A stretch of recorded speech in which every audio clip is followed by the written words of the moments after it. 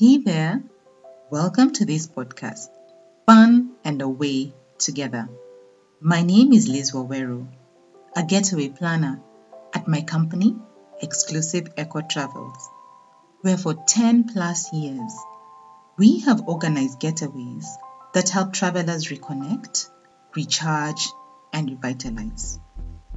Travel is a fun way to reconnect with your partner, away from the usual hassles of life. Because seriously, if you can't have fun with your spouse, then who else? Being a wife and mom, I can tell you that alone time with your spouse is worth carving out. Please note, I share pointers by couples who have been generous in sharing what has worked in their own marriages during couples getaways that I have organized in the past. I am so grateful for the willingness and the openness of these couples. Okay, let's dive into it. Episode 75. 1, 2, 3, 10. How many, or just what is the right number of children to have? Is it even in our control to decide? What really even determines the ideal number of children that a couple should have? In our previously held couples getaways, we have had facilitating couples who have had 6, 8, 5 children, with none telling or dictating to the other couples the number of children to have. But seriously, if a couple who is preparing to get married were to ask this, what words of advice would you give them in this area? For one, it's not all in our control to decide.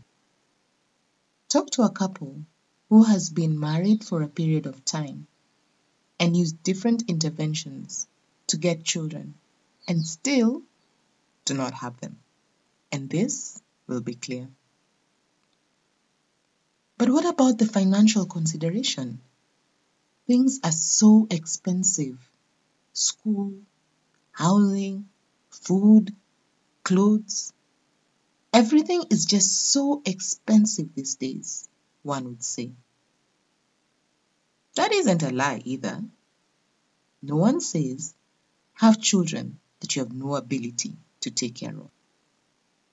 It really isn't anything anyone can advise you, as it comes down between the two of you as a couple. What about the exhaustion? I already have 2 and can barely keep up. What would more children mean? More exhaustion? A mother of 6 at our last couple's getaway was talking to a mother who had 3 children, with the last one being a year old, and the mother of 3 was exhausted. It's true, children are involving, but including the older ones is a significant help, she said. Also, let God guide your decision on the number of children, not society, for it is Him who also helps provide to take care of these children. If there's one common thread in couples who are open to life, it's the providence of God. It doesn't mean that there's no work to do. By all means, there's a lot of work to do to maintain a family. Whatever the number, the key thing she pointed out was that God needs to be at the center of it all, not your human efforts alone. So you see, there's no ideal number of children to have. It boils down to many factors, but at the heart of it all, it needs to be a discussion between a couple with the attitude of being open with themselves and God about why they are opting for a certain number of children. Because at the end of the day, those children ultimately belong to the one whom gives these children. Because children are a blessing, not a right. That's all for today. Thank you for taking the time to listen. I look forward to having you here back again next week on Monday. Please subscribe to this podcast if you haven't already done so, and feel free to share as well with a friend. Also, I invite you to look at our Facebook page, visit and like the page, as well as our Instagram pages, where we put updates for upcoming events, activities, or getaways for married couples.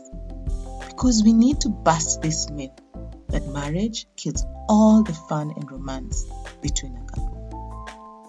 Remember, whatever you do together, keep it fun.